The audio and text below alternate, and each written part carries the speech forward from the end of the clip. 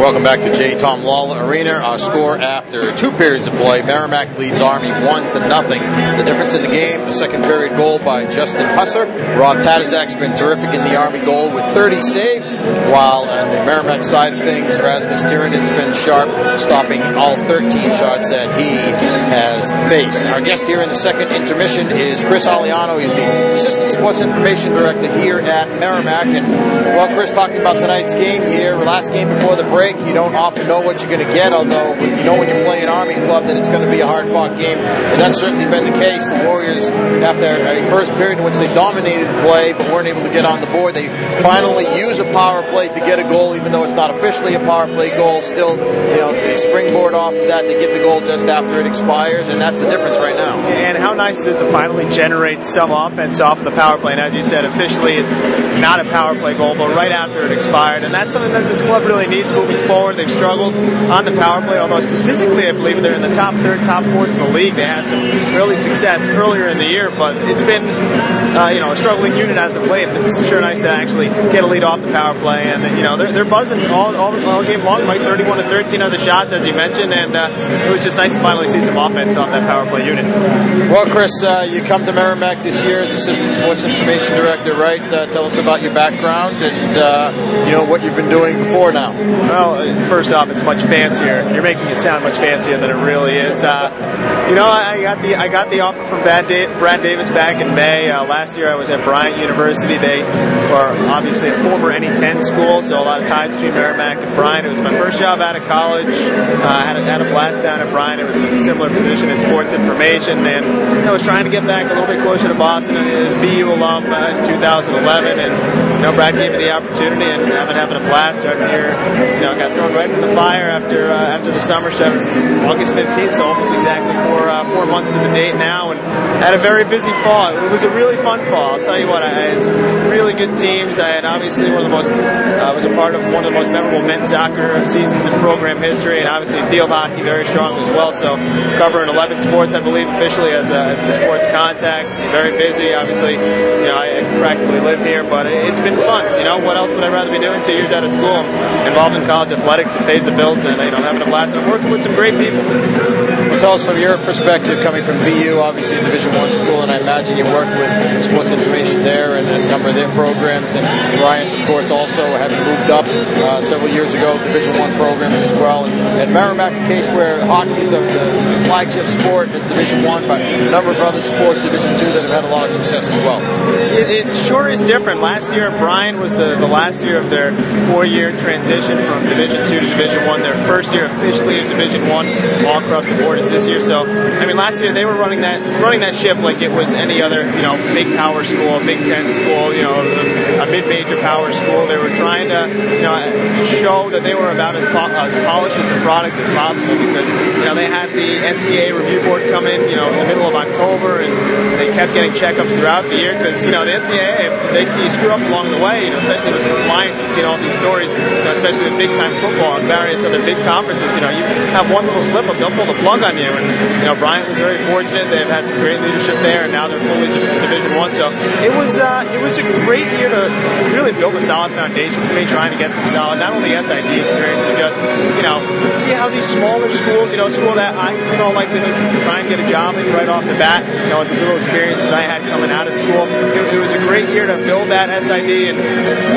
just an overall foundation of how these athletic departments work. At BU, I was more involved with the media standpoint. I was more wearing the headsets, calling some hockey games, I was the sports director at the student radio station my senior year, so I was more involved, not with the media relations side, but the actual media side. And, I had some great contacts there with the SIDs down at BU, and they helped me get the job from Bryant, and then had a great year there, made some great contacts there, and that kind of sprung me onto getting this job at Merrimack, and I'm happy. I'm really happy to be here. There's a lot of success, very strong tradition at Division II. Obviously, there's been the talks about trying to make the jump up.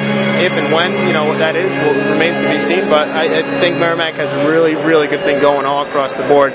There's no complaints. If you're good all across the board in the majority of your sports, I don't think anyone should be complaining, and I I think people kind of oversee, they're, a little bit lulled by that sight of Division I in the future, but not a lot of people. And coming from Bryant last year, I saw how long it takes and how much it takes. A lot of the Bryant sports that I cover, they were not very good, and that's because you take your lumps during those 4 or 5 year transition period. And I think that's what a lot of people don't understand right away. That it is a process, and I think Merrimack has a lot to be proud of where they are right now, and obviously where they might wind up down the road.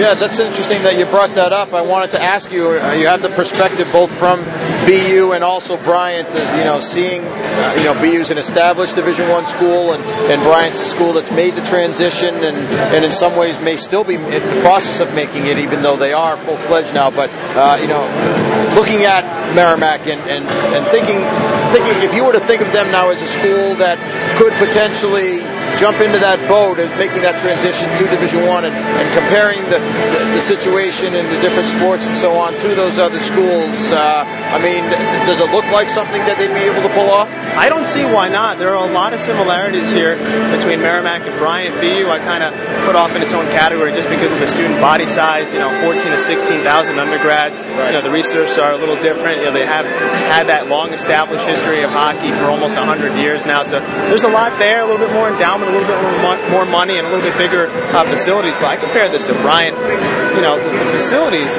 obviously there's no hockey down at Bryant. That's probably the one main differential. But, between the facilities between here and Bryant, pretty similar. There's obviously some room for improvements. The big ones, I guess, would be basketball and football. And as far as basketball goes, we know that they're talking about playing here in the hockey arena. And then football, how does it compare with Bryant?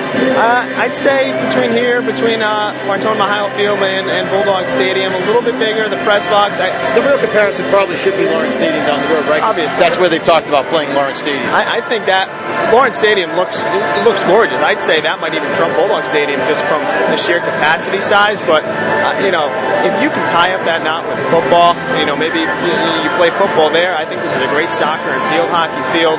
Obviously, maybe there's some rooms of adding a second field where behind baseball, softball is maybe another turf field for possibly lacrosse / a baseball softball combination.